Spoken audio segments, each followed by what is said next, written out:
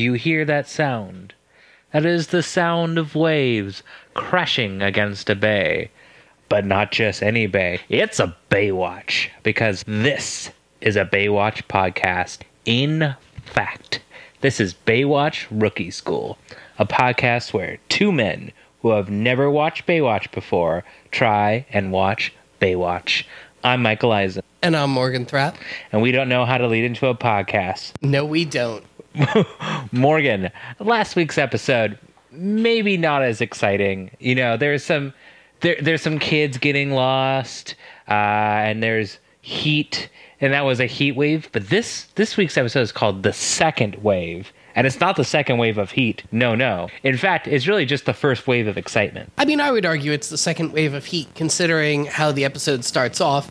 But I would definitely agree that this episode does a lot more for me than last week's does. If more of the episodes are like this, I'm in. You've got me hooked. I agree. I think this is by far the most exciting episode we've watched.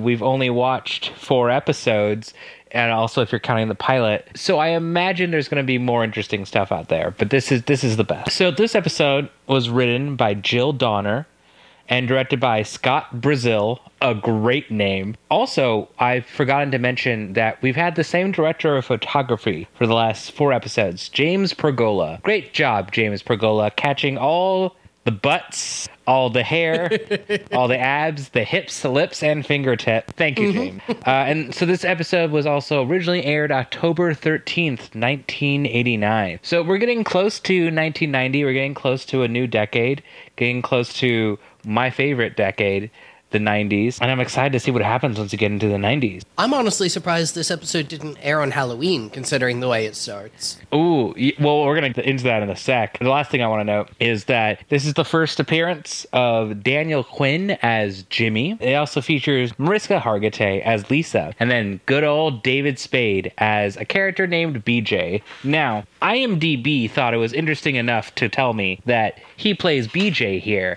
And then in the show 8 Simple Rules, he plays a character called CJ. And Pamela Anderson, who plays CJ in Baywatch, plays a woman named Cassie in 8 Simple Rules. And they thought that was enough of a trivia segment. It was the only trivia about this episode. Because trivia is very hard to find about this show. I don't know why, but for as popular as this show was, no one knows anything about it. Yeah, this episode features another recurring segment, which is me Googling lyrics from one of the songs in this episode to try and figure out what song it is, because I actually kind of liked it, and not having any luck. Well, lucky for you, I transcribed the lyric. Yes. Again. I was hoping so. I'm going to do this. This is going to be... We're now officially going to make this a recurring segment where I'm going to transcribe the lyric to a original song from the episode and read them back to you because they're just too good to not do that. Yes. I'm excited. I think, Morgan, let's get into the episode. Yeah, absolutely. This one opens much more intensely than any episode so far. We've got your standard opening scene, and then the next scene is a cult meeting, I guess. Sort of, yeah. Where a bunch of guys who, it's a little unclear how old they are. I feel like they're portrayed as teens, but the actors are in their early 30s. Right. But they're all gathered around a campfire on the beach. And there's one guy who seems to be new to the group who has a surfboard with him, and one of the other guys in the group is bullying him to get him to burn his surfboard because we have to sacrifice a virgin surfboard in a cult ritual to get sick waves. A virgin board or a virgin? They do say virgin board, but they also threaten to burn a virgin if not a virgin board. True. My favorite bit from the scene is when the guy with the virgin surfboard... Which is David Spade. Oh, that's David Spade? Yes. Oh, okay. I did not recognize him. Because this is his second movie role, or second role, period. In a year or two, I think he'd go on to do Just Shoot Me, which you had never seen before. But that was his first famous role. Unless you count BJ, Man with Surfboard in Baywatch. But the guy who we will later learn is named Jimmy tells BJ, "Will you get on with the California swing, Beej?" before dousing BJ's surfboard in gasoline and setting it on fire while everyone dances in a circle around it. And it's so fucking weird. We've never seen anything like this in the admittedly only 4 episodes counting the pilot. I've never seen really anything like this on a show that I would consider for normies. Like, this is a show for normies, right? Like, not totally. Not weirdos like us. Honestly, the closest thing this reminded me of was Manos Hands of Fate, which I believe I've shown you parts of. You have, and then we also watched Manos Hands of Felt afterwards. Yes. But yeah, this very much reminds me of the weird lesbian orgy on the beach. Oh, in yeah. Manos Hands of Fate. It's shot very similarly. It was so weird, like, not knowing anything about Manos, and then I was like, I can't watch this alone. I'm known for being a guy who loves bad movies, or when questions, like, how I'm able to sit through these things. I could not sit through Manos. Like, it was so boring. And then I sat with you and watched it, and I was like, no, this is kind of genius in terms of it's so bad. The Room is bad, but The Room is, like, professionally shot. And, like, it has some semblance of story bits. They're just bad story bits. Manos does not. It is no story bit whatsoever. Yeah, it does help that the only way we made it through Manos together was that I fast-forwarded through most of the movie because it's completely unwatchable. And we were drinking, probably, that too. I think so. Yeah. Anyway, we wrap up this cult scene with a weird montage of everyone dancing around the surfboard while music that I have in my notes as knockoff Phil Collins plays, because it kind of sounds like the drum solo from In the Air Tonight, but bad. Yeah. After that, we cut to Gina making breakfast. Craig comes in my favorite outfit, which is a button down with the wrist buttons buttoned, a tie, shorts, and what looks like New Balance sneakers. It's a look I hope to rock someday. Like, maybe, like, in my 40s, I hope to rock it, but not now. I just, my mind hasn't been put to mush enough yet. Yeah, I would consider an outfit like that if there were more color. It's such a, like, bland outfit as it is. Well, that's because he's a bland person. That's true. But we don't have to focus on it long because Eddie knocks on the door and Craig complains that Eddie's coming over all the time. And Gina says that, don't worry, it's not a routine yet. It takes at least 14 or 15 times until it's a routine. So Gina and Craig let Eddie in, and Eddie comes up with the really bad excuse that, oh, I'm just here to borrow some sugar. I'm like, look, I've seen this in The Room. It's never sugar. It's always like, I want your tuition money, or Lisa, please marry me, or like, Mark, how could you do this? Good night, sweet prince. You know, it's always one of those excuses. It's, I want to join in on your foreplay pillow fight. Well, it's not a Oh, you mean foreplay, not foursome. Yes. It's definitely a foreplay pillow fight. But also, like, foreplay from someone who, like, read the definition of foreplay and then had to, like, make up what happens afterwards. Mm-hmm. That's kind of what it is. Yeah, because Tommy Wiseau, much like Neil Breen, has to contractually ensure that women will be physical with him in his movies.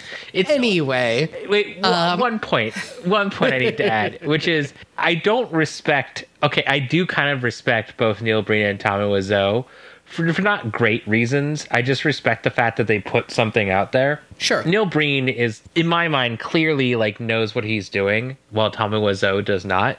But Neil Breen somehow outdoes Tommy Wiseau. It just has a different vibe because you know that Neil Breen, like, has to know. But Neil Breen, all of his, like, models, or the women that he, like, somehow contractually makes hang out with him on a movie, are like floor show models or like trade show models.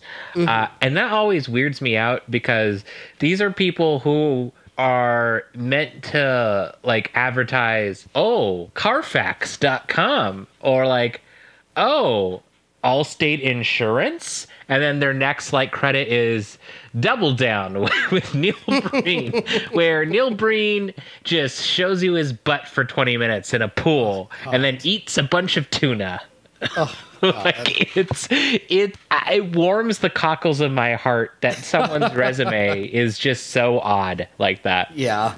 Yeah. But anyways, back to the show. Yeah. The next thing that happens is Gina and Eddie, much like the two of us, mock Craig's fashion. I love this scene. I quite enjoyed. It was pretty great because what happens is that Gina is like, I just need to tell you, like, your outfits are getting weirder and weirder, and I wasn't going to say a word. And Eddie says, I wasn't going to either. And it keeps on going on like Eddie is like part of this couple. And then she asks Craig, I just want you to open up to me. And Eddie says, I want you to open up to me too. It's kind of like actually funny. And I thought, when did this show get a sense of humor? Yeah, I thought that was honestly one of the best moments in the series so far. Agreed. Because it's played so well and it's so understated. Like, so many of the big acting moments in this show are big acting moments. They're actors being like, if I play at a level 20, then suddenly all my acting is good and deserving of an award. But this was like super understated and just felt very like real and funny. Yeah, I thought it was super cute, and I want more moments like this. Yeah, absolutely. Craig explains that the reason he's doing all of this is because he's working from home now and he's not used to it, so he needs to adjust to it by wearing a button down and shorts like he does in court, I guess. It doesn't really make sense, but you know. Yeah, I mean, Craig's got some time to work through some of his weird clothing problems. I mean, why doesn't he just dress like a lifeguard? I don't know. Yeah. Yeah, he's trying to bridge that gap, and it just doesn't work, my dude. Like... Yeah. Next, we cut to Shawnee's tower, and Mitch runs up, sweating and out of breath, and tells Shawnee that it's time to kick the surfers out of the water, and she should throw up the black ball flag, which is apparently the universal symbol for surfers can't be in the water, now it's time for swimmers. I don't know how they're expected to know this. Like, That's a good point. I don't know all my flags. Like, fuck, I don't know what the flag of Kazakhstan is. How am I supposed to know the please don't surf here flag? Well, and even if you do know what the flag is, how are you supposed to see it? Because as we see in the next scene, all of them immediately see it as soon as she puts the flag up. I thought she was just gonna like make a noise and like they're gonna be like, oh, well that's an alarm or something. Right. I don't know. But no, it's just raise the flag. Yeah. But yeah, we cut to the surfers who are all very mad that they're getting kicked out of the water, and Jimmy, who is one of the surfers in a very cool swimsuit. Like, I hate him as a person. He's a good character, but I do love his fashion. Has one of my favorite lines of the episode, which is, "We're not going in because of some squid sucking lifeguard." I don't know what that even means, and I love it. No idea. Jimmy is yet another in the line of, at first, comically cartoonish villains. However, he, not to spoil a lot, he changes throughout the episode. He's not comically cartoonish anymore. Yeah, definitely. No, I think his character progression throughout this episode is much better than I was expecting. Right. He feels like Scott from last episode in the beginning here. Wait, who's Scott? Isn't his name Scott? One of the two kids, the guy on the power ski who kills the girl with Hobie and Ron. Oh, Scott and Ron or whatever. Yeah. I don't. That's 2 episodes ago. That's old news. 2 episodes ago, yeah.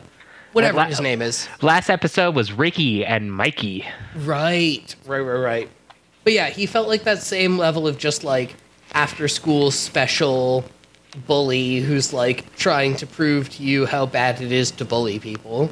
Oh, exactly. Which means he actually behaves like a real bully sometimes. But yeah, the surfers crash into some old guy and he gets real mad and yells at them, and then Shawnee yells at them to get out of the water, but the surfers aren't having it. So Eddie shows up, and the lead surfer, who we later learn is Jimmy, seems to know Eddie, but neither of them are willing to say why they know each other. They hint at it a little bit by Jimmy saying, or man, soon to be known as Jimmy, says something about like growing up in Philly, and something about the Beach Boy, something like that. And then Eddie like pauses for a minute and then comes back with, "Do I know you?" Which gives us the sign that he absolutely knows who he is. Oh yeah, definitely. No, it's very clear throughout this scene that Eddie definitely knows who this guy is. But yeah, Shawnee and Eddie talk for a second, and Shawnee asks why that guy knows Eddie, and Eddie goes, "Duh, I gotta go," and just runs off. Which, like, that's the sketchiest possible thing you could do. He has trauma. That's the key. Yeah, no, it does make sense later in the episode, but at that moment, it just felt very like, all right, dude, like, you're not selling this to anyone. Right. But yeah, Eddie's running down the beach, and Jimmy shows up, and him and Eddie talk for a bit, and it becomes very clear that there was jail involved, and it's not really clear at this point whether both of them were in jail together or exactly what's going on. Right. They say that they did time together. Right. Which, I mean, obviously means jail.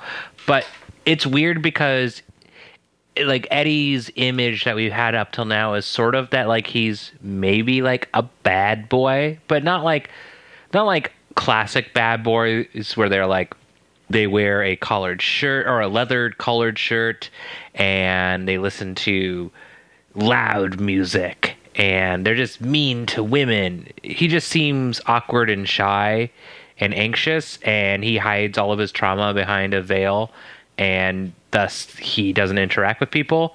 So you wouldn't really pick him out as a guy that did time in jail.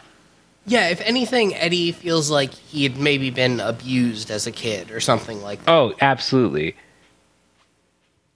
But yeah, that whole plot line gets forgotten for a little bit while we cut to Jill and Trevor. There are two kids running down the beach with an inflatable raft, and Jill tells the two of them that inflatables aren't allowed in the water, and Trevor says, "Well, that's a county rule, and on my beach, I say it's okay." And Jill says, "Well, the water's county property, so fuck off, you don't get to decide this." And the kids say, "Well, Trevor is our lifeguard, not Jill." I have the specific line. Oh, yes. Because it's so good. One of the two kids tells Jill, "You tell her, Trevor, he's our lifeguard." And it's the most Fuck like you, kids. sing-songy kid has never acted before in his life. Like, to be clear, I very much do not blame this 7-year-old kid for being a bad actor. I blame the director for not like bothering to take literally a second take of this scene. But it was very funny and very cute. It was adorable. Yeah. Jill and Trevor banter for a little bit, and Trevor says another great line, which is, "There's only one rule on my beach. No one drowns. So far, it's never been broken." I also like in this scene how Mitch is still running around. He's implied earlier that he has some sort of exam later, so that's why he's running. And he comes up and he goes, "Oh, hey, Jill. Oh, kids, no inflatables," because Mitch is just, knows everything. And then immediately the kids are like, "Aw," it's like everybody respects Mitch, which I guess, again, makes him seem more real. And I hate the fact that I like Mitch. Yeah. Yeah, it kind of sucks that the kids are willing to respect Mitch when they're not willing to respect Jill. But, sexism in the 80s. Wasn't it great? Glad we're past that now. I'm glad we got rid of sexism back in 2015. Yeah. Actually, 2016. Thanks, Trump. Yeah. Oh, God. Oh, God. Anyway, we're going to move on to the next scene now, which is back to Gina's apartment and Craig's apartment as well, but Gina's the only one home at the moment, and she's cooking something in a wok, and it's the first time, and it's supposed to be real weird and exotic and look at this fancy elitist coastal food she's cooking. But, it's just like a standard stir fry. Oh, yeah. Anyway, Jimmy shows up and buzzes the intercom, and Gina lets him in because he says that he knows Eddie, and Eddie said to meet him at the apartment. Mm-hmm. And so Jimmy comes in and starts just kind of being like vaguely menacing in a weird, charming kind of way. And then Eddie shows up because he was at the market and was buying some stuff and couldn't get the artichokes because they were too soft. Which I don't think that's how artichokes work. But no, it's not how artichokes work. Yeah. My next note says, what the fuck, were they art thieves? Because Jimmy keeps talking about galleries and paintings like he was like some high-end art thief. And as we'll find out later, he was not, in fact, an art thief. No, not at all. I mean, clearly he was an art thief, but with that mullet. He just like goes to art shows. He goes, oh, indubitably, I like this piece of art. And then they go, oh, is that a vintage rat tail you have? Oh, yes. Oh, man, I kind of want to see a gallery exhibit now of just like ripped guys with rat tails. Okay, that would be such an interesting throwback. Let me set the scene. The scene. You walk into a gallery. It's the first showing by classic UFC fighter Iceman Chuck Liddell, and and you walk in and there's all these pictures there for you to buy. Now the clientele is mostly rat-tailed mullet men, the RMM as I like to call them. Dibs on Rat-Tailed Mullet Men is my band name, by the way. Oh, I mean, look, we could have that be the official Baywatch Rookie School band right there. They're yes, rat-tailed mullet men, which also I think should just be a term to describe some sort of like fictional faction of people that we don't like that doesn't actually exist, except for Jimmy. Now, so you go to the gallery event, and all of these pictures are of food, but not like classic, paint food like the apple, the banana, the bowl of grapes. No, instead it's like some dude got some like McDonald's fries and it kind of fell into his 20-piece chicken nugget and like in the trunk of his car, and it's like him drawing a picture of how like life never fades, just like how because of all the butane in a chicken nugget in McDonald's it just stays there for 20 years, and it's like oh very good, sir. And then like you go to the next picture, and the next picture is like a wing you got from Wing Zone, and it's 7 Alarm, and there's like a person eating it and smoke is coming out of their ears, and then like it's signed Ben Garrison on the bottom or something like that. Like I think that would be this art gallery. And then of course all these things would be $69,100,000. And it'd just be a great show. It's all for charity. It's mostly for my friend who is a police who he hurt his finger trying to beat up innocent. Sorry, did I say innocent? I meant guilty people of color. And that's what the charity is for his finger. You see, he needs surgery, and by surgery I mean he just really needs like some cold spray. But like they're out of cold spray at the store, so I thought I'd do this charity event. Yeah, the final piece of the auction is going to be an IROC Z Camaro with discarded McDonald's takeout boxes in the passenger's seat. Just a painting of that. But they're all signed by Colonel Sanders. Just because. In the crossover event of the century. Oh, yeah. Well, I mean, nothing says finger looking good like putting your fingers inside a McDonald's barbecue sauce pack and realizing it's still fresh. Yeah, that is almost as upsetting as this scene. Now, yeah, I should add that this whole scene here was to me very creepy. I am the kind of person I'm not great with horror. I get scared at almost everything, and this is kind of a creepy scene, and it reminds me a lot of this trope that I hate. It's used in this scene in a way I actually really love, but this trope I hate. I frequently point to Neil Gaiman's book Anansi Boys, as a book that I hated that does this, which is the clearly bad person infiltrating the society of the good person and trying to act all goody two shoes just to ruin someone's life. I hate it because it makes me feel like really disturbed in a way that I find uncomfortable.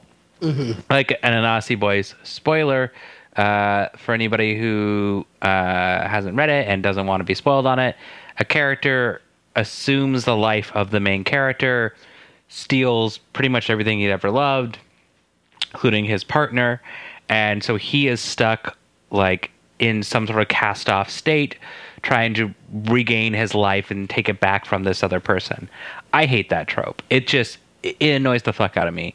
In this case, it's not the exact same thing, but it is Jimmy being like, oh yes, I'm Eddie's friend, and oh Gina, you have great art here. Isn't that right, Eddie? And it's done well because we established Jimmy as cartoonish at the beginning, and then as I mentioned earlier, this scene like evolves him into conniving, and it's done in a really good way because he comes into the scene and you're like, oh, look at this cartoonish villain like trying to, buddy with Gina, and then you can see just how manipulative he is, and it turns into actual good villain stuff. So I was pretty shocked. I enjoyed this scene a lot. Oh yeah, absolutely. I was really surprised with how well Jimmy is portrayed here. Like, my next note just says, okay, Jimmy is actually threatening, and then in parentheses, mob, ? Because it felt like he might have like mob connections. Ooh, yeah, the rat-tailed, I already forgot what it's called, the RMM mob. The rat-tail, what did we call it? The rat-tail mullet mob. The rat-tailed mullet men mob, or the rat-tailed mullet mob, which either one. The rat-tailed mullet mob would totally be like the name of like my Twitch collective or something, know. Mm-hmm. But this scene already identifies that they've learned to write a villain who is manipulative better than they did in the pilot, because already a few minutes in, better than Laurie. Oh, so much better. Like, not even on the same playing field. Yeah. So, and then, the scene plays out. I don't know if you have anything written specifically about the scene in terms of lines. Do you? No, I do not. So Eddie eventually gets them, out of there, says, we got some big thing we got to go do, takes them into the elevator because they take an elevator up to their apartment, and Eddie pushes Jimmy into the wall and threatens him to stay away from him. And Jimmy says that it's payback time, kind of implies that he's going to ruin his life. Mm-hmm. Yeah, and that's the end of the interaction between the two of them for the moment. Next, we go to Trevor's girlfriend. It seems like we've never actually met her before, and later we'll learn her name is Lisa. Played by Mariska Hargitay. Yep, but her and Trevor have a whole conversation where she keeps just being real skeezy about her dad, who she keeps referring to as daddy, and it feels bad. I didn't like watching it. It made me uncomfortable. Well, especially because at one point she references her dad, sees her dad, makes out with Trevor to annoy her dad. And I'm like, oh, Trevor, I don't like you, but you don't deserve that. Yeah. Especially because it turns out that her dad is, I think, Trevor's boss. It's never actually explicitly stated one way or the other, I think. It's like 99% implied. Yeah. But yeah, the scene basically ends with Lisa inviting Trevor to a cocktail party on her daddy's boat. And, oh, God, I hate the number of times that the word daddy is uttered during this episode. Tell me more, Daddy. Why do you hate it? Tell me more, Daddy. Why do you hate it? Oh, God. Is that your thing? You don't like the word daddy? I mean, it's okay in certain contexts, but when it's actually... It's okay when I call you daddy. Oh, absolutely. Do it all day. Yes. Works for me. Yes. But when it's actually a girl flirting with her boyfriend and then calling her dad daddy, it just feels weird. And maybe this is just my own having spent too much time on the internet, but it feels bad. Don't like it. Wish they'd stop. What if instead we take the same scene, but every time she says daddy, we instead replace it with pop pop? Pop. It's like, what would pop up say? I would like that much better. I think pop up is the best way, or is the best usage. I don't even know what I'm trying to say. It's the best alternative to daddy. Yeah, definitely. Yeah. At least when you're talking about your actual father. Your actual pop up. Yes. Yes. Also, I think that's like I probably unintentionally stole that from like Tim and Eric or something. Probably. Yeah. I think it might be an Arrested Development bit. Oh, possibly. We stole it from something unintentionally. Yeah. We stole it from something funnier than the two of us, so like, whatever. Sue us. Debatable. I mean, we're at least funnier than Jeffrey Tambor. That's true. Or at least less abusive. At least less transphobic. That too. Yes. Yeah. Moving on.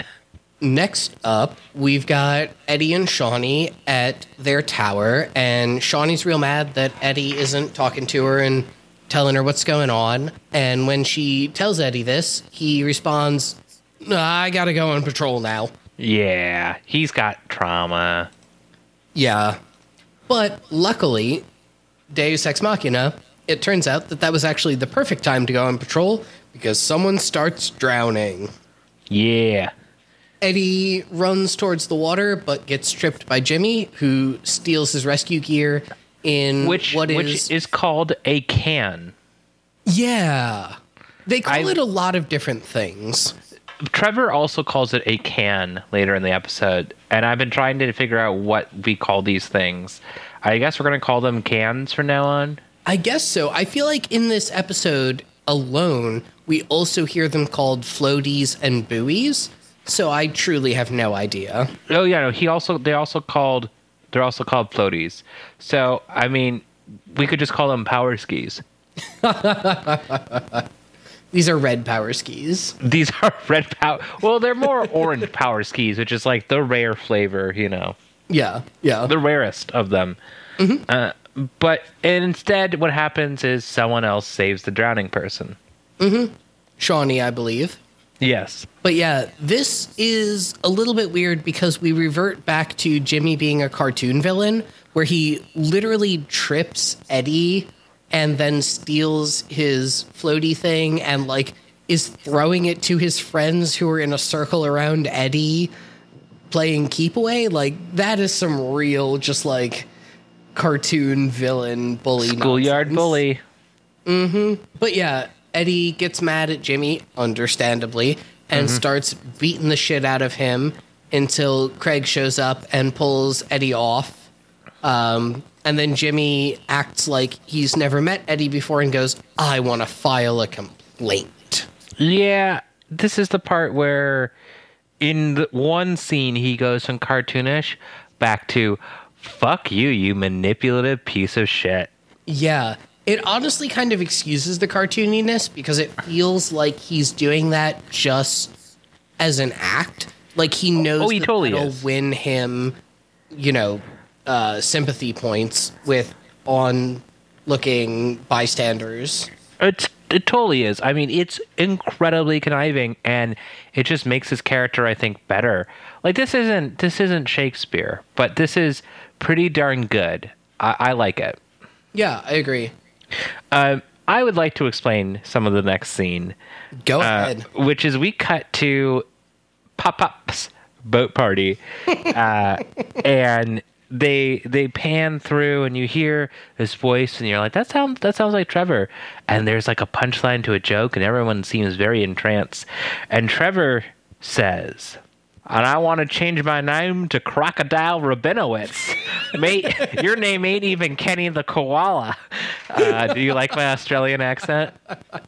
It's very good. I had that exact same exchange written down because I also could not make heads or tails of the initial part of his joke, but it does very clearly focus on his audio long enough for him to say he wanted to change his name to Crocodile Rabinowitz. And everyone thinks this is the funniest thing they've ever heard. And then Lisa goes, "Oh, Trevor, you should tell him a story about New Guinea." I think he says New Guinea, and then he's like, I can't tell all my good stories," and I'm like, "But that was one of your good stories?" Like, who the?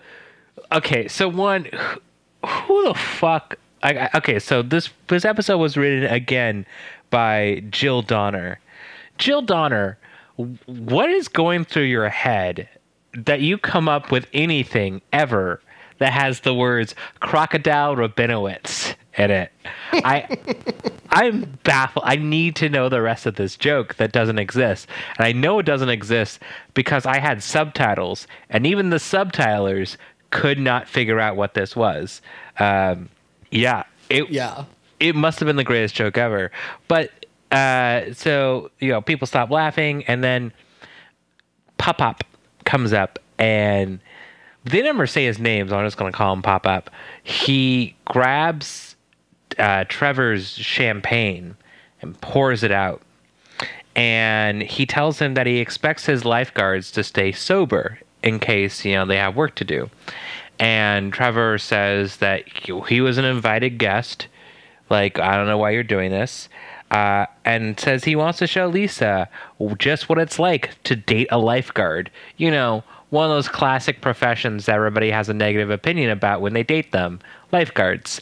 Yeah, I don't understand. For a show that is literally about lifeguards, there's a surprising amount of lifeguard discrimination between Garner Ellerby and Pop, both of whom just irrationally hate lifeguards. And I know we said in the first episode that we think lifeguards maybe are a little overhyped, and maybe they aren't quite the heroes that they portray themselves to be, but we don't hate them. We're pro lifeguard, not gonna just randomly be a dick to them all the time.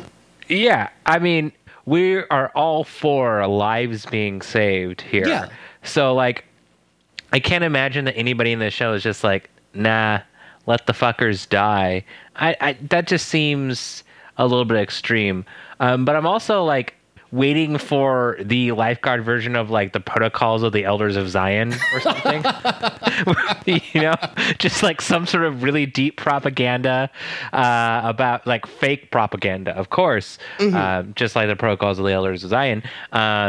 About lifeguards, or talks about the ways in which the lifeguards are key into Dante's realms of hell or something, and one day one lifeguard who is also the Antichrist will summon from the deeps some sort of demon, or maybe I don't know, Mitch is going to be there to summon the world serpent who will have to fight Thor, who is just a Hemsworth who could probably be on Baywatch.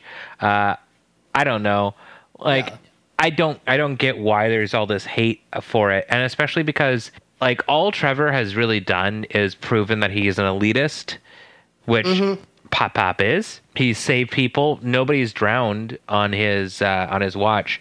Yeah, he's upset that Trevor is snogging his daughter, but anybody could be snogging your daughter, not just a lifeguard. Yeah. Is it because his job doesn't pay much? Maybe that's it. But let's be real here. Trevor's pretty hot, so I get it. There's not really any evidence here to explain why he hates him so much. Yeah, it really doesn't make any sense.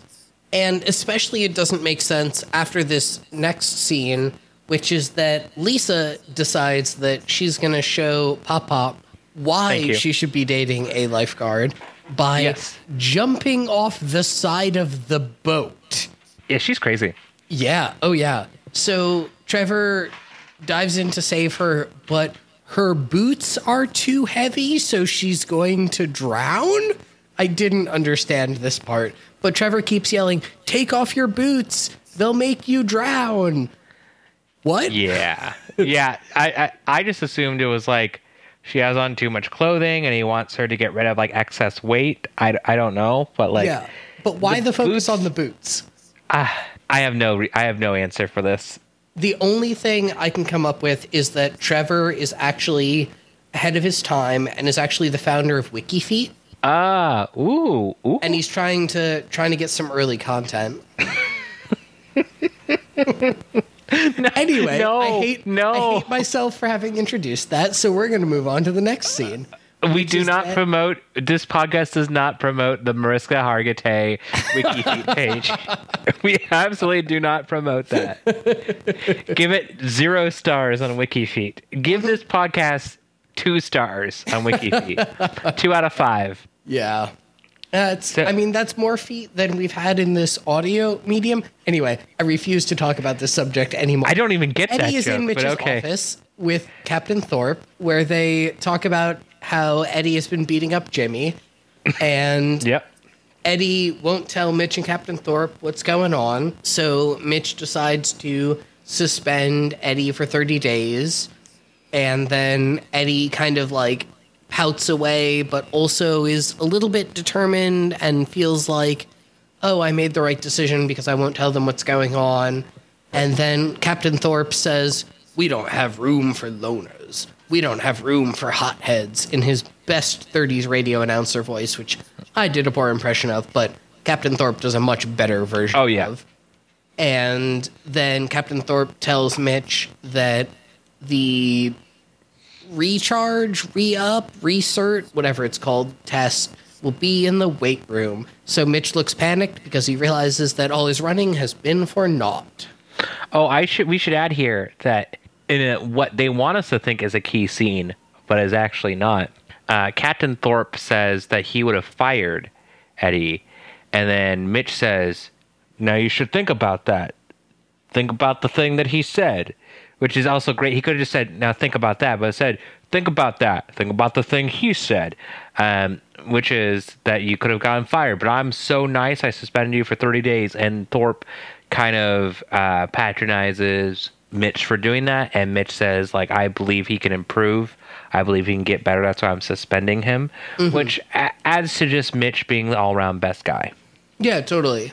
No, they're definitely setting up that dichotomy of, like, Mitch being good cop and Captain Thorpe being bad cop. Right. Let's see. There's a real quick scene where Eddie's taking a shower and Shawnee comes in and adjusts the water and yells at him that Eddie still won't tell her what's going on, but then the scene ends and it kind of doesn't matter.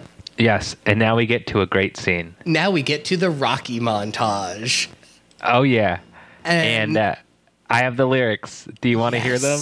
I do. Let me describe the scene a little bit, and then we'll cut to the lyrics. This is Eddie flashing back and forth between him laying in bed and him interacting with Jimmy.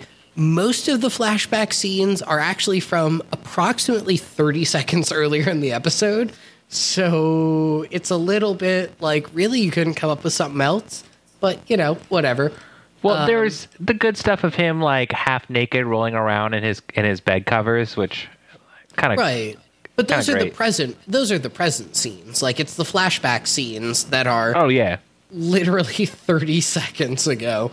But yeah, my note says, cut to a montage of shots from the episode, most of them from 30 seconds ago, where Eddie is doing a Rocky training montage to cheesy rock. And this song sounds like a parody of itself. It does. Now, let's hear those lyrics. Me. Okay. You are gonna push me right over the edge, like an animal in a cage. Lock me down and tie me up. I will break free from these chains. You know I'm plotting my sweet revenge. Gonna bite the hand that feeds. I gotta trace it back and face the past, before the future is mine to see. Seeing red every time I close my eyes. Feel the rage when it's building up inside. I will soldier on, never walk away. I will right this wrong, battle through the pain. Haunted by the tortured past, I could never escape. It's actually I never could escape, but whatever. I will soldier on, never walk away. Oh, seeing red. Oh, feel the rage. Oh, the rage. I will soldier on, never walk away. I will right this wrong and battle through the pain, haunted by the tortured past I never could escape. I will soldier on, never walk away, walk away. Thank you. It was beautiful. Thank you. Thank you for the subtitles I had so I could just copy and paste that. Because at first I was like trying to type it, and then I was like, this is taking way too long. And then I was like, okay, well, maybe I'll like copy and paste it. And then I'm like, oh my God, there's so much formatting I have to do. And then I was like, oh yeah, I have a mouse and keyboard. So I just like got rid of a bunch of stuff, and I was like, period. And yeah, okay, yeah. This song is it's so way good. too into itself. It's so good. It's so bad, but it's so good. It is picture a parody of 80s hair metal, and this is like 3 steps cheesier than that. Oh, I cannot wait for this reoccurring segment because I just cannot imagine how much better these songs are going to get because they're just going to get worse. Oh yeah. Yeah, I'm excited for future cheesy 80s music and 90s music as we get more into it. Oh, I'm so hopeful we're going to get like knockoff Mariah Carey. Ooh. Or like, oh, I can't wait for like the knockoff like Bare Naked Ladies. We really should just play that song from Reply All, where it's like that lost one hit wonder that's not a one hit wonder. That would be perfect for this show. I'm excited for them to dive into the realm of knockoff hip hop and rap because I think that is going to be particularly bad. That's just gonna be that one song from. That one rap song from Creating Rem Lazar, where they're just like out of sight. And then there's like some doo-wop guy, and then like the most Swedish man you've ever seen plays a violin, and then they talk about the Twin Towers. Yeah. Yeah.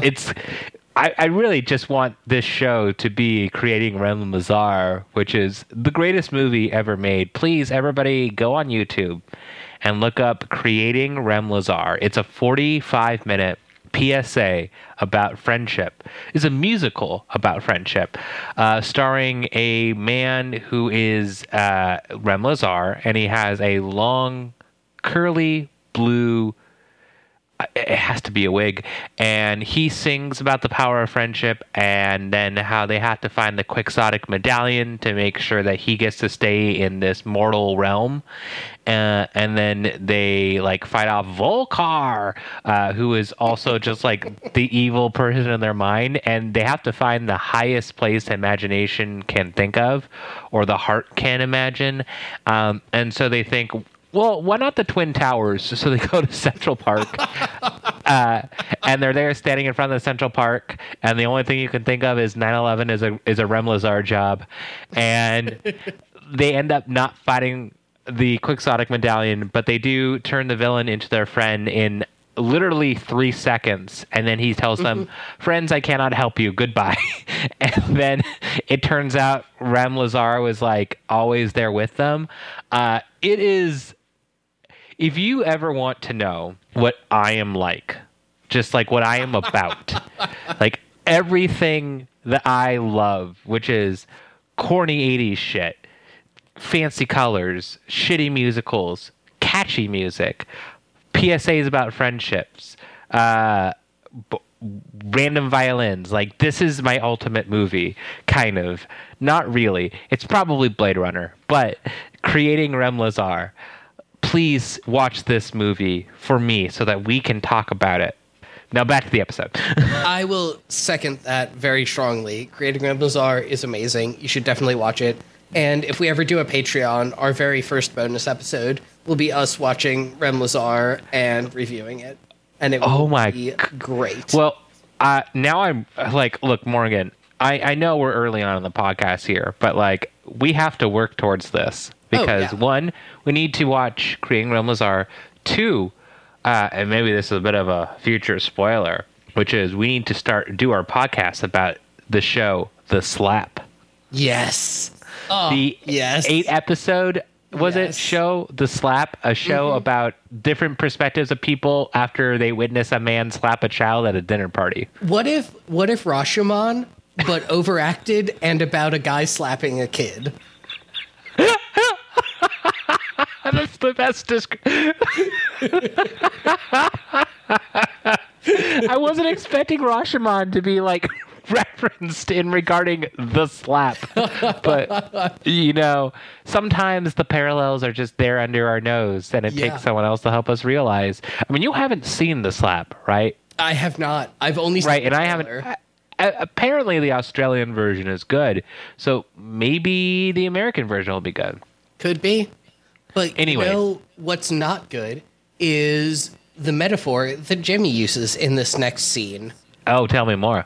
Eddie goes to a bar that Jimmy earlier was like, you should come to this bar and we'll talk it out, and I'm the villain of this episode. So Jimmy blames Eddie for Jimmy having spent years in jail, and we're still not clear at this point exactly what happened, but Jimmy says a line that I think is the least helpful metaphor I've ever heard in my life, which is, jail was a real drag. It's kind of like being a rat locked in a steel box with a whole bunch of other rats. Which, like, what? There's not really a metaphor there. Like, the only metaphor is that, like, instead of people, it's rats. Like... Yeah, I don't know if he thought through that one very well. Yeah, not so much. It's a real departure from the good writing that happened earlier in this episode. I feel like our friend Jill, the writer, kind of like had 3 lines she needed to get out like really quick, and that's what she came up with, and then was like, fuck it, just put it to tape. Mm-hmm. But yeah, we find out in this scene that basically whatever happened, Jimmy somehow took the heat for it, and Eddie never went to jail, and now Jimmy's mad at him, so the two of them fight in what looks like the alley behind Modine's and Letterkenny. Yes. Oh my God, you're right. Right? It looks exactly the fucking same. But Well, Modine's 1, 2, or 3? All of them. I think it's the same set, so... I think it looks most like Modine's 1. Modine's 3 has a few bit more, like, in-the-day shots. That's true. So it's Modine's 1. Yeah. But, yeah, they fight for a little bit until it looks like Eddie's coming out on top, and then the music swells dramatically and gets very cheesy while Jimmy pulls out a switchblade, and then Eddie somehow ends up in a headlock from the bar's owner, and the bar's owner lets Jimmy get away and is like, Eddie, you're coming with me inside the bar. And then Eddie and Craig are back at Craig and Gina's apartment with Gina as well, and basically, like, Craig and Gina are trying to assess how injured Eddie is, and it's clear that, like, Craig paid Eddie's bail or whatever, and then we very dramatically cut to Mitch emerging from around a corner to scold Eddie, which I thought was very funny. Yeah, I also thought it was hilarious. Just the way Mitch kind of comes out. Eddie sort of thinks he can get away, and Mitch is like, I'm not done talking here. And clearly, this is the part where Eddie is finally going to fess up. Mm-hmm. Yeah, all 3 of Craig, Gina, and Mitch all recount their various stories of how they've heard the name Jimmy Roche in connection with Eddie. And then Eddie finally confesses that him and Jimmy grew up in Philadelphia as kids, and then they went into a liquor store when they were both 16, and Jimmy pulled a gun out of nowhere, and Eddie didn't even realize he had a gun, so Eddie tried to stop Jimmy, and then next thing we know, Jimmy and Eddie got arrested, and Eddie ended up in a foster home, and Jimmy ended up in juvie for 3 years, and it's a little bit weird that they seem to imply that this is why Eddie was in a foster home. Yeah, I don't know if they were foster kids beforehand, but Eddie does say that after he got out of county jail, he was put into an institutional foster home. Yeah, It felt a little weird. Like, I couldn't tell if he was saying, like, I was already in a foster home and now I'm in a, like, bad kid foster home, or if he was saying... That's what I feel like, because in the pilot he mentions having his name should be Jimmy Foster because he was in so many foster homes and he had like so many parents. Right. So I thought he was already in foster homes as a kid and then he was put into an institutional foster home later. Yeah, that makes more sense. The way I read that scene originally, because I had forgotten about that part, was that at 16, the judge was like, well, you did one bad thing, so now we're going to take you away from your parents and put you in a foster home, which seemed pretty wild. But yeah, I agree that makes more sense if it's like, oh, we're going from normal foster home to institutional foster home. So Mitch decides, well, you've been honest with me, you've opened up to me, you've gotten past your trauma, which is always a very good part of emotional learning and development. Here, we're all about that at this podcast. Absolutely. And Mitch reinstates Eddie, which is great. And then they decide to add another person to this already emotional orgy in the likes of Officer Garner Ellerby, who I kind of actually love for some reason. And Gina decides to respond to this by being like, "Now I guess now it is a party. I'll go put on the coffee." Which is her first line in many minutes because they have decided to completely ignore her. Well, she's also not his boss. That's fair, but Craig gets a lot of lines despite not being Eddie's boss. Well, he's his senior. I'm not saying that it's not shitty to women. I'm just saying that it also makes a little bit more sense why the main focus would be the guys who work with him. Sure, but you've spent a lot of time in this series establishing that Gina has sympathy for Eddie, like giving him the closet and whatever over Craig's objections. Like a lot of time. We've had like 10 minutes. Well, I mean, in comparison to how much time we've spent setting up literally anything else in this show. But it feels like you could have given her at least one more line at some point during this show or this scene. But yeah, it's great when Officer Garner Ellerby shows up. It really completes the after-school special vibe of this entire scene. Agreed. And Ellerby basically states that he did some background research on Jimmy, and there are 11 counts of armed robbery. 11 counts of armed robbery. That's how you say that word.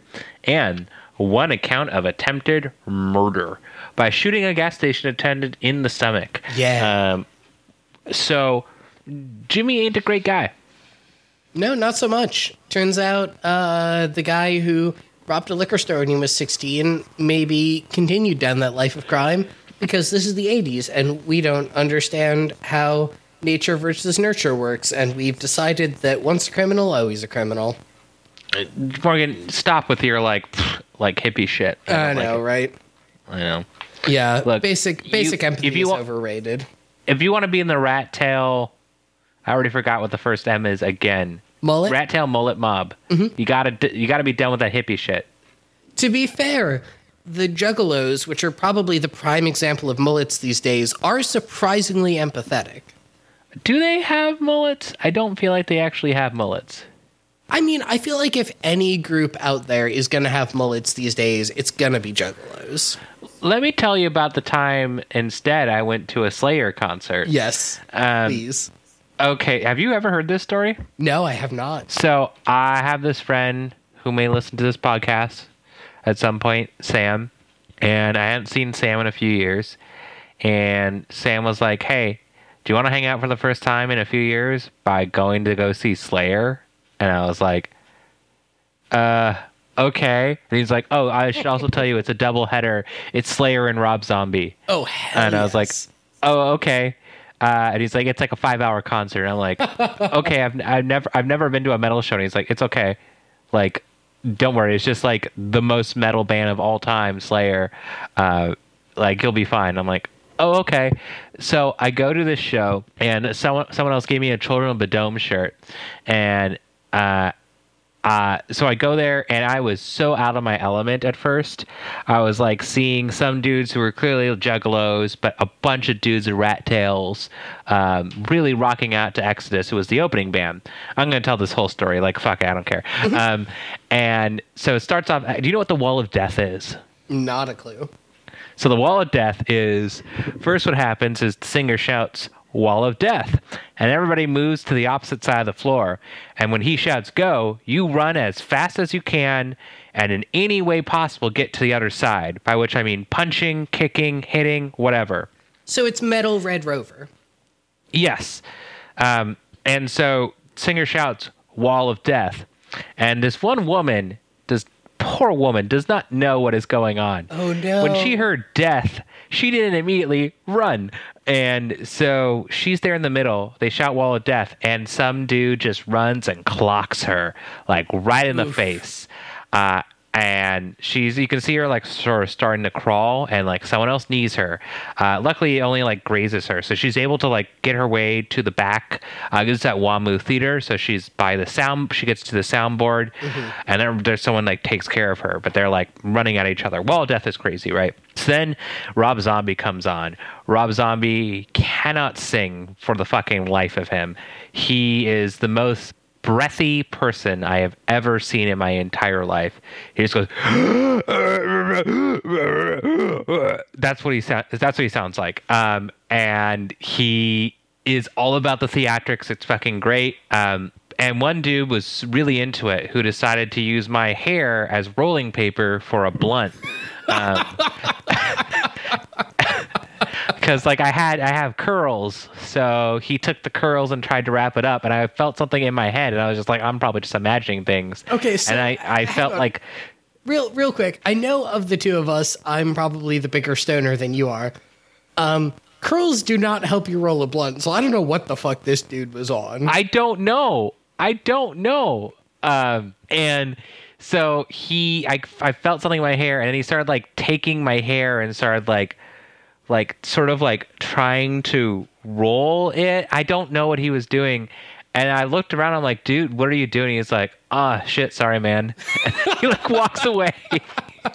And I was like, okay, whatever. Like, this is a great show. I don't care. And I look next to me, and there's this dude who is doing what I like to call the horse stance. It's not the horse stance. It's because the horse stance is you face forward and it's to the side. He's doing like the squat, or like the not the squat, a lunge forward, and he's like, head banging, and then he looks to his girlfriend or his wife, and then just like goes, "I love you, baby," and then like starts pounding his fist again for like a few beats, then turns back to his girl and is like, "I love you so much, you're my favorite, baby, you're the best, baby, I want to be with you forever." And I was like, I think I'm losing my mind. Like, this is the craziest place I've ever been in my life, right? And I can see in the distance there's the mosh pit, and I could see people jumping, and that's fucking crazy. And then all of a sudden, Rob Zombie pulls out this giant animatronic version of Rob Zombie that, like, what? I like, there's this thing, but he has theatrics on stage. I don't know what's going on at all. And I'm like, these songs are catchy, but like, where the fuck am I? So he does this full set, like 15 songs. They take a break. And I turn to my friend Sam, and I'm like, dude, like, that was crazy. Like, I can't even like imagine.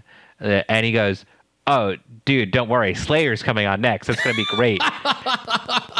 And I was like, oh, that's right, Slayer. And I'd listened to like one or two Slayer songs at the time. Like, I'm a much bigger Slayer fan now. Like, I love South of Heaven. I love Rain and Blood. Like, I love Slayer, but I didn't know them at the time. So the mosh grows maybe like 4 times larger when Slayer comes on. And all of a sudden it just gets fucking hard, and all of the weirdness just like vanished, and it's now just a bunch of dudes like hurting their necks, of course, right? But what happens at one point is some dude like tries to leave the mosh pit, and I'm in front of him. I'm just watching his eyes as he watches me, as he leaves the mosh pit, and I'm like in his way, sort of. Not really that much in his way, and he just punches me in the face.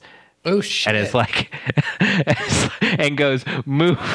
And I was like, I think I just had the most metal experience. I got punched by a guy leaving a mosh pit. Like, that's amazing. And there was still another hour and a half left of that set.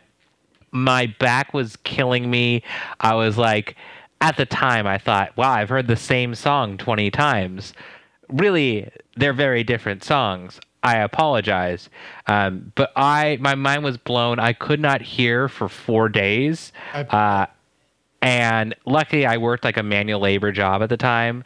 I was a plumber, so I was like, I don't really need to like use my ears. What am I doing? Like putting my ears to the pipes and going, "There's water there.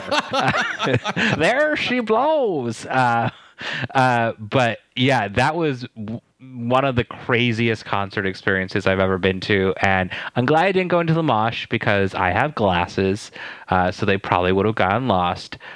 Also, I would have been murdered. So I'm glad I got to experience it in mostly safe environments. But I encourage anybody, like, you can't go to a Slayer show anymore because they retired, but like go to a metal show and just sit back and watch. It's so good.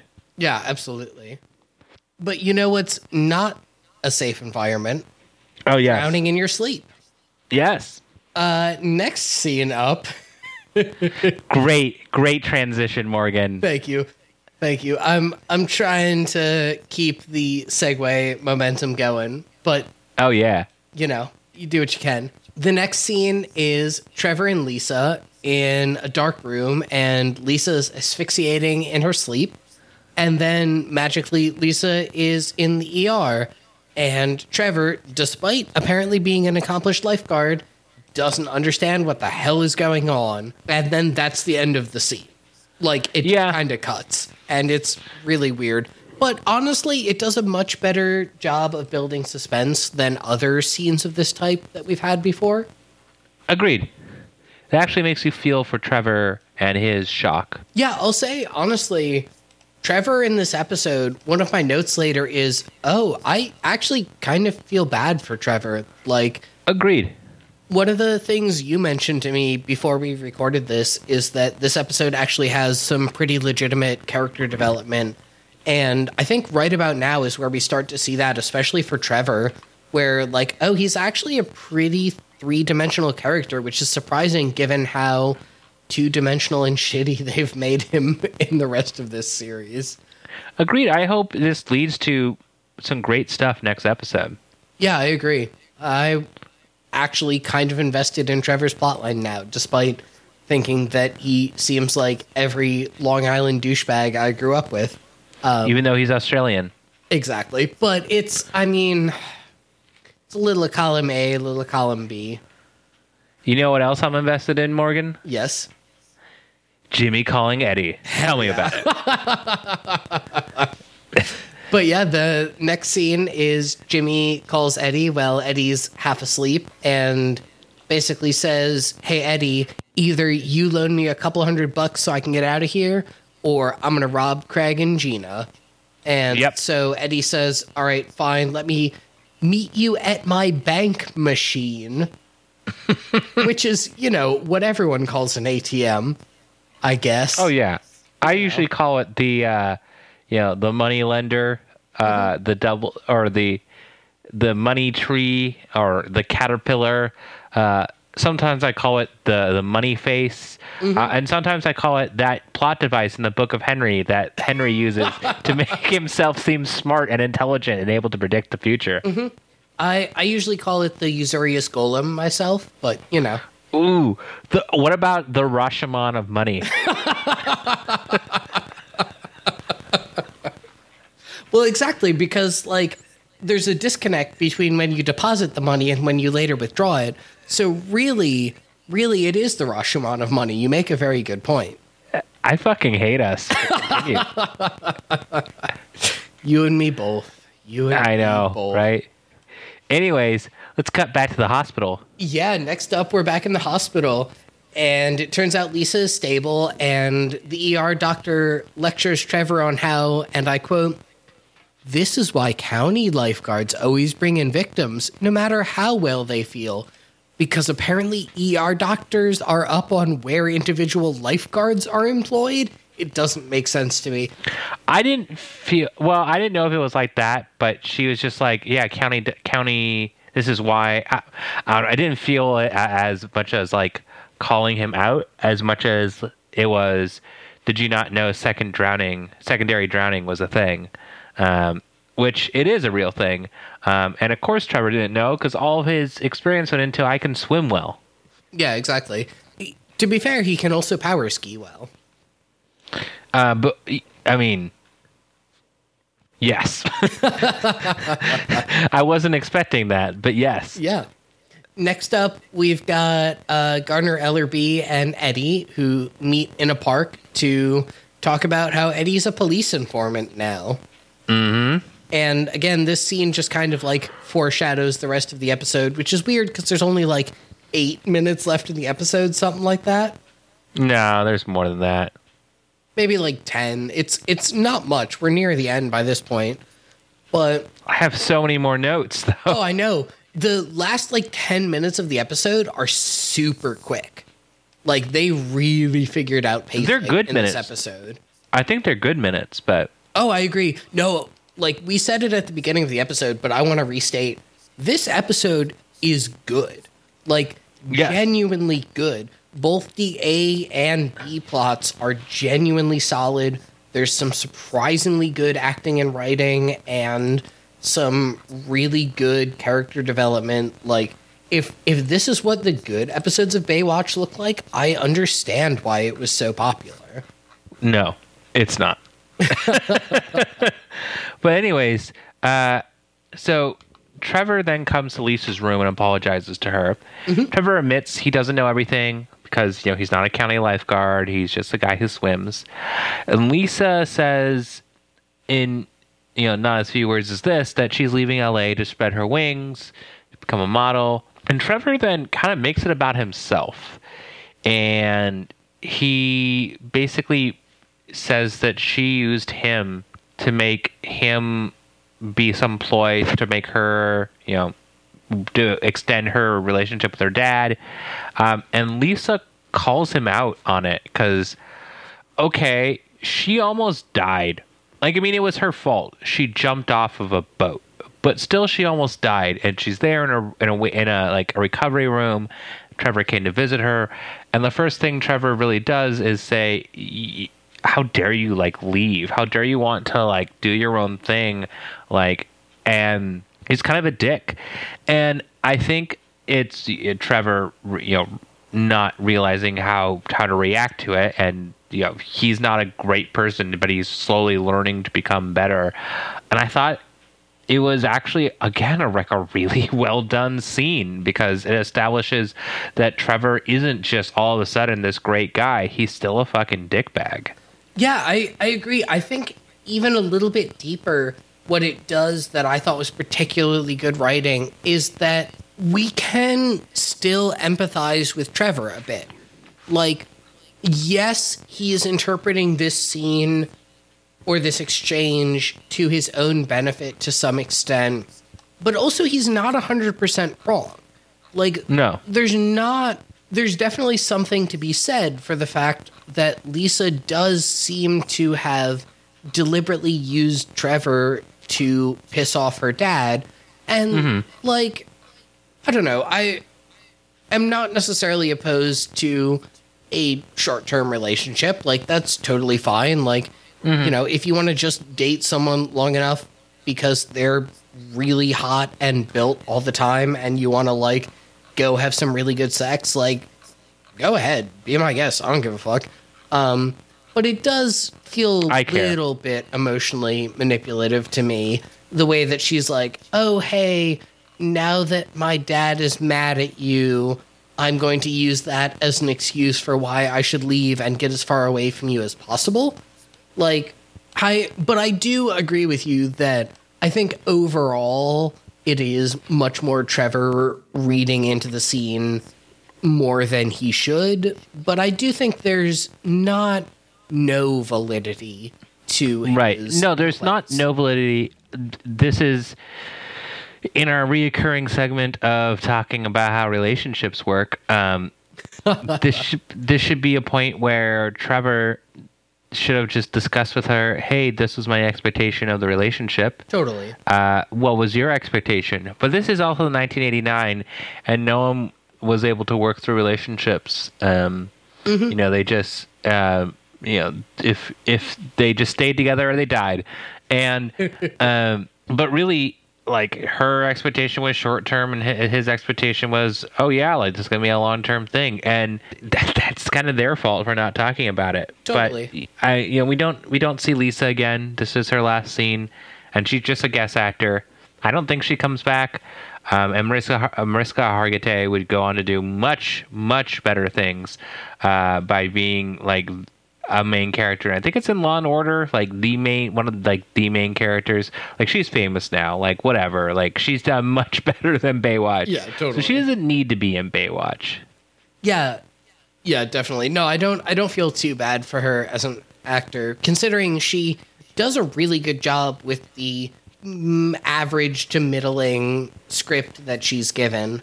But this is actually where my note that I foreshadowed earlier appears, which is I almost feel bad for Trevor. Yeah. But next up, we go to the big recheck that Mitch has been foreshadowing this entire episode. And oh, yes. Turns out it's a written exam. And Ooh. Mitch is not prepared for math.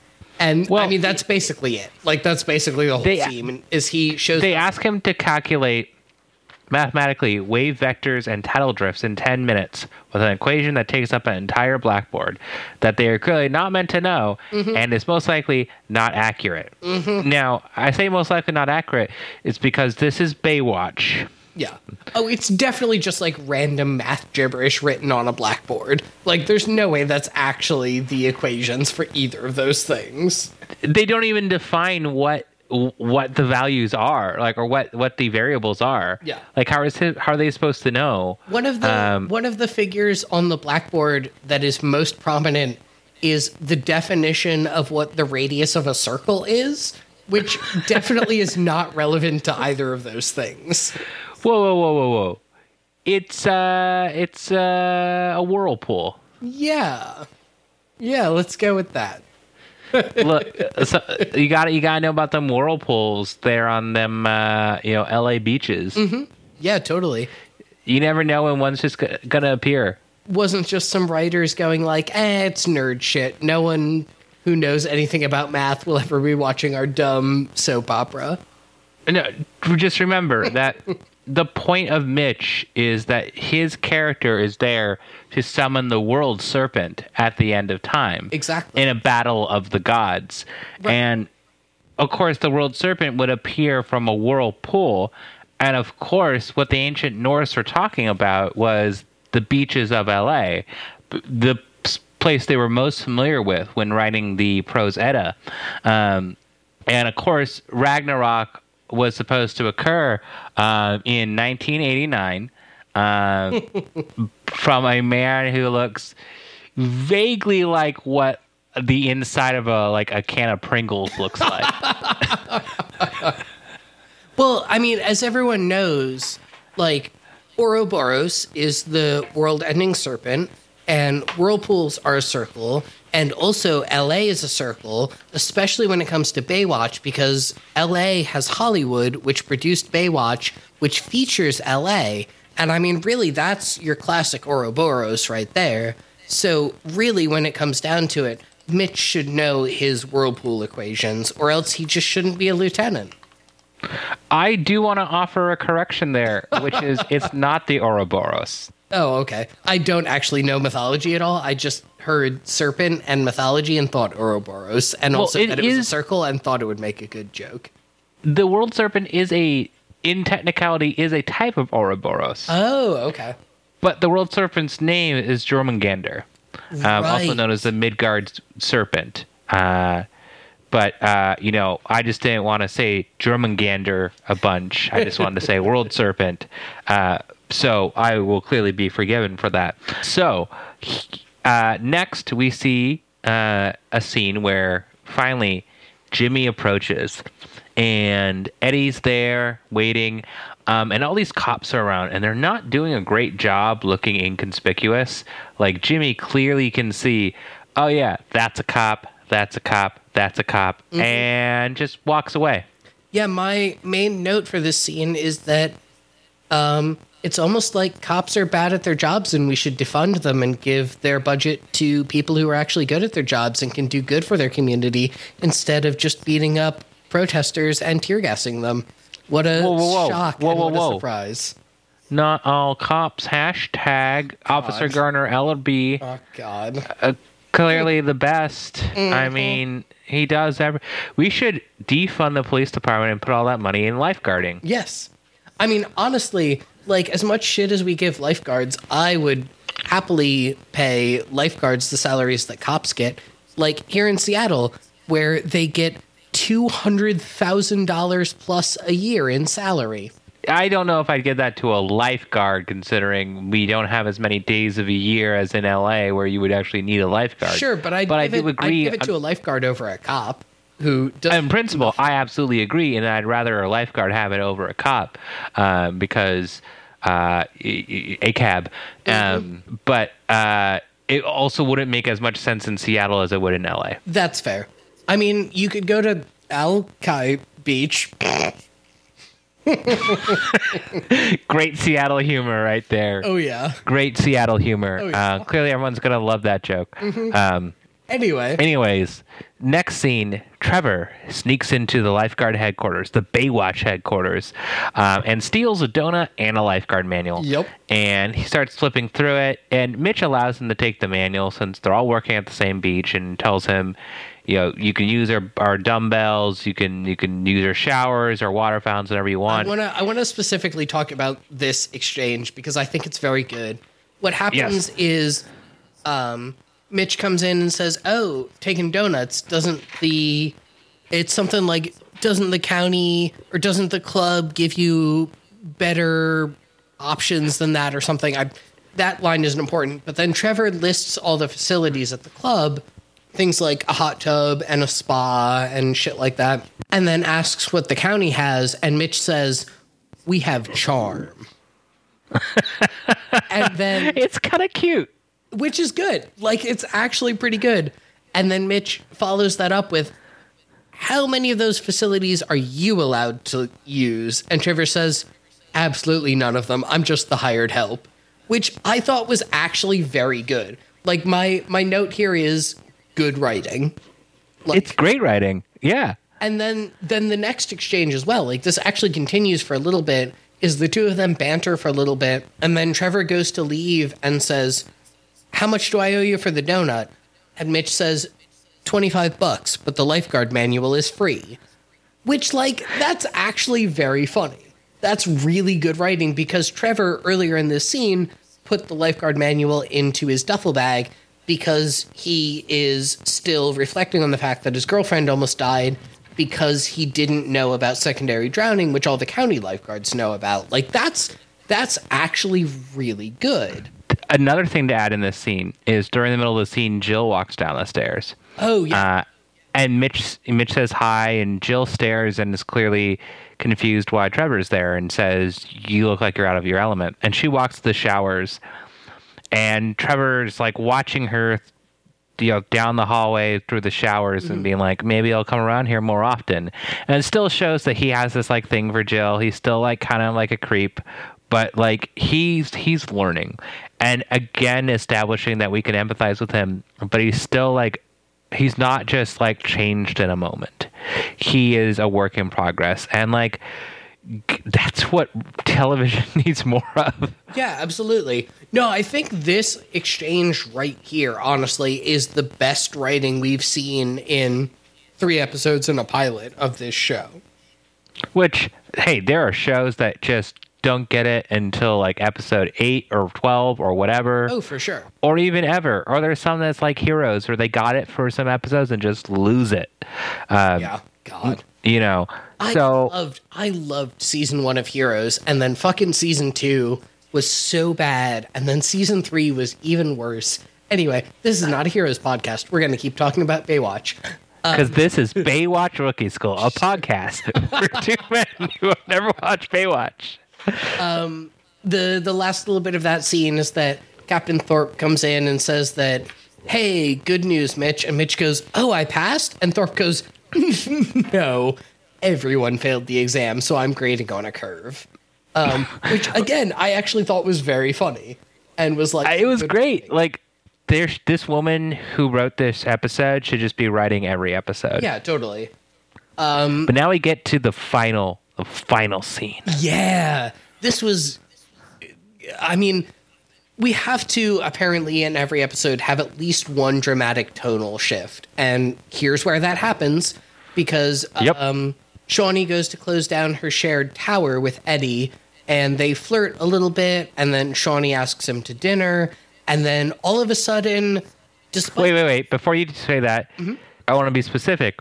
Shawnee asks Eddie about grabbing dinner, and Eddie says, sure, but she has to carry the conversation. Yes. Which was like, damn, that's a good line. Yeah. Again, like, the writing on this episode was really good.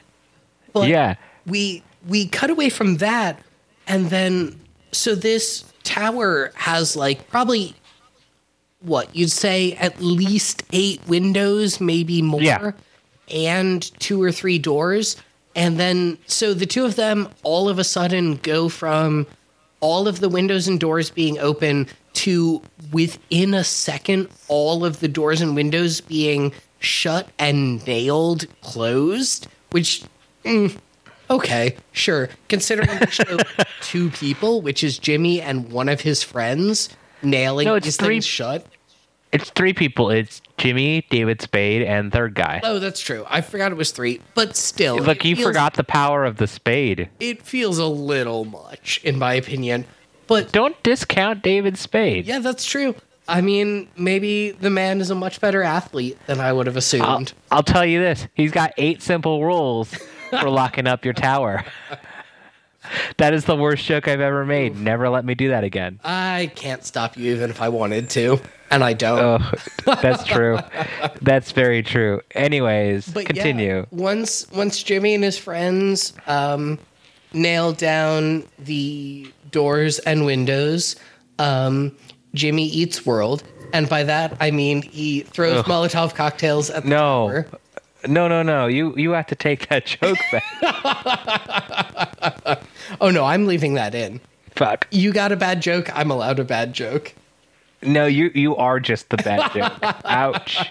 I don't mean that. I'm so sorry. No, it's fine. It's fine. You're not wrong. Okay, cool. And I will happily accept that role. But yeah, so we cut to Control back at the main base, and Control says that the line is dead at Tower 34, which apparently means that Mitch needs to go running towards that tower because if phone lines get cut, that's an emergency. Anyway, it doesn't totally make sense, but it makes sense for the plot. I mean, it makes sense if you can't communicate with the tower, but at the same time, it's the end of shift. Yeah. So who cares? Because they explicitly say, like, okay, contact Tower 33 and Tower 35, and Control says, well, their lines are off because they're out for the day. And, like, how the fuck do you know that Tower 34 isn't the same? But anyway. Well, unless they're supposed to say, we're done. Yeah, I suppose, but it just felt very contrived to me. Okay. But yeah, Eddie and Shawnee are inside the tower, and Jimmy keeps throwing Molotovs at the two of them as they try various methods to escape the tower. They're trying, like... He's got fire a lot of Molotovs. Yeah, he has, like, 4 or 5 of them that he throws during this scene. And then, finally, Garnerby shows up on an ATV. Garnerby? Yeah, whatever. That's just what we're going to call him. Officer Garner Ellaby, no longer Garnerby. It's much shorter, so I'm going to use that from now on. Officer Garner shows up on an ATV, and instead of rescuing the people inside the burning building, chases down Jimmy. Because it's in a circle. It's almost like cops are bad, and we should defund them. But just as we're starting to worry about Eddie and Shawnee, Mitch shows up, and then during this, Eddie has poured water on Shawnee's jacket and his jacket, and then the two of them jump out a nailed shut plywood window and land in the sand completely unhurt. And Mitch goes up to Shawnee and says, "You okay?" And Shawnee says, "Medium rare." I also wrote down this line. Oh my God, it's so bad. Died. It was so funny. It was bad, but it felt deliberately bad. Like, yes, it felt very smartly written in a very like cheesy, self-aware kind of way, and I fucking loved it. I was like, when did Erica Leniak join the Borscht Belt? This is just like classic old Jewish comedian, just like, I'm gonna tell you how I felt, medium rare, am I right? I was like, okay, Erica, calm down. And then the last thing that happens the last two things that happen is Eddie then tackles Jimmy.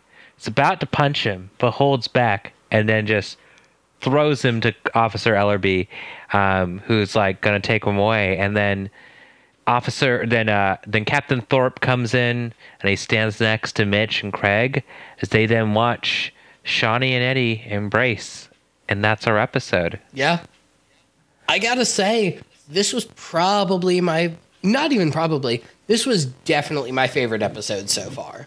Yeah, I mean, we haven't watched much, but it's not hard to do. But yeah, that was my favorite episode, and I legitimately enjoyed myself watching it. Yeah, same. Which I wasn't expecting. Like, there's episodes of television that I'm like, it's okay, and it's good. And then there's ones where I say, I actually enjoyed, or I had a good time watching this. Like, I laughed, and I was like, oh, what happens next? And I was shocked that it was this early of an episode of Baywatch. Yeah, absolutely. I was not expecting it to get this good for at least another season. Well, it's not going to again. Well, I mean, again, we've mentioned that the show gets canceled. So I don't imagine it's going to do this a lot. And I imagine it's going to get to a lot of really ham-fisted, like, cancer storylines. Sure. But, like, yeah, like, this made me double down on the fact that we are doing this podcast, if not for the fact that, I mean, what else is there to do in quarantine? Exactly. But other than, I don't know, systemic oppression. But yeah, like, this made me want to continue watching the show because I thought, wow, like, this is the kind of writing this show could be. This is a decent show. I would watch this. Yeah, totally. And I am watching this. Totally.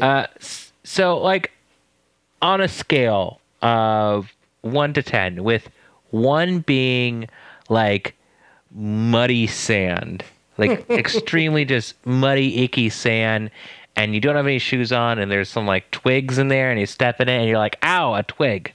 That's a 1. And a 10 is like sniffing Mitch's abs. Where do you rate this episode?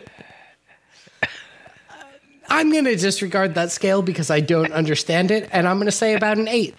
How about you? But, like, I'm sure his abs smell just fantastic. Like, he probably smells like that, like, coconut sunscreen. You know what I mean? Mm-hmm. Yeah, he probably smells like that all the time. You're just like, damn, Mitch, you smell good. Oh, I'm sure. I don't know how to compare stepping on a spiky twig versus smelling coconut sunscreen. Like, I don't know a huge contrast. How can you not understand that? They are opposites on the scale. I am fully willing to admit this is a me problem. Please explain. I can't figure out what the midpoint between spiky twig and coconut sunscreen is. I can tell you. All right. The midpoint is probably sitting down for like scrambled eggs and bacon with Officer Garner Ellerby. Okay. That seems like, it's like, okay, that seems like a middling time. Like, yeah, I'm with a cop, but also like I got some bacon and eggs. Yeah. And that's nice. I'm in front of this cop in the 80s, so yeah. But I am white, so I'm probably nothing bad's gonna happen to me. That's true. But yeah, so that's why it's a 5. Oh, you would? Okay, yeah, that makes sense as a midpoint. But yeah, for this episode, I would say overall I give it about a 7.5, 8. How about you? I would say around the same. I enjoyed a lot of the character development. I was shocked by it, and I usually watch these episodes before Morgan does, and I usually watch them maybe like one extra time, just to make sure for my notes. And so I was watching it, and I immediately messaged Morgan. I was having a day, shall we say. Oh, yeah. It was a long, anxious day. And so I texted Morgan immediately like, yo, this episode is crazy. There's a bunch of character development. The first 5 minutes is just absolute wacky, because that's when you get your virgin surfboard burning stuff. And like Jimmy punching or Jimmy like surfing and the whole like Black Flag pirate thing. And yeah, like it just took me by surprise, just like how wacky this episode was, to how much good writing there was, how much I went from like I kind of care about these characters to I care about these characters, and the fact that they've given the character development they gave to Mitch to other characters, I thought that was really cool. So I would give it an 8. I really liked this episode. It makes me want to watch the next episode of Baywatch, which is great because, I mean, I'm already going to have to. But yeah, I would totally agree. I think this is the first episode of Baywatch where I've been really excited to watch the next episode, even without the context of the podcast. Because, like, I like recording this podcast. I like editing it. I like having an excuse to chat with you for a couple hours on a Thursday night during this never-ending quarantine where no one's allowed to talk to each other. God, isn't 2020 just fucking great? Anyway, but yeah, no. I would say no, it's not. No, it kind of sucks, actually, like a lot. But yeah, this episode of Baywatch is the first one where I've been like, oh, okay, right. Like, this is why we're doing the podcast. And yeah, I'm excited for the next episode. Got any final thoughts? My only final thoughts are, I haven't looked up.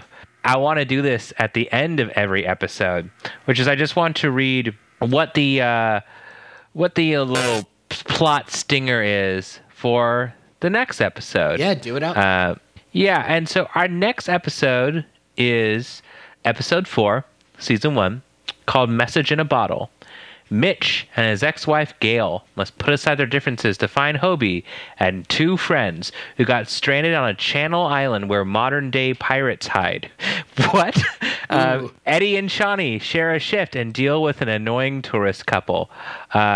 So yeah, that sounds crazy. It also means we get Wendy Malick back, who I'm still shocked that Wendy Malick, of all people, was the person they chose to be his wife.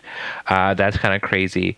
But yeah, that sounds like a absolutely batshit crazy episode because there's modern day pirates.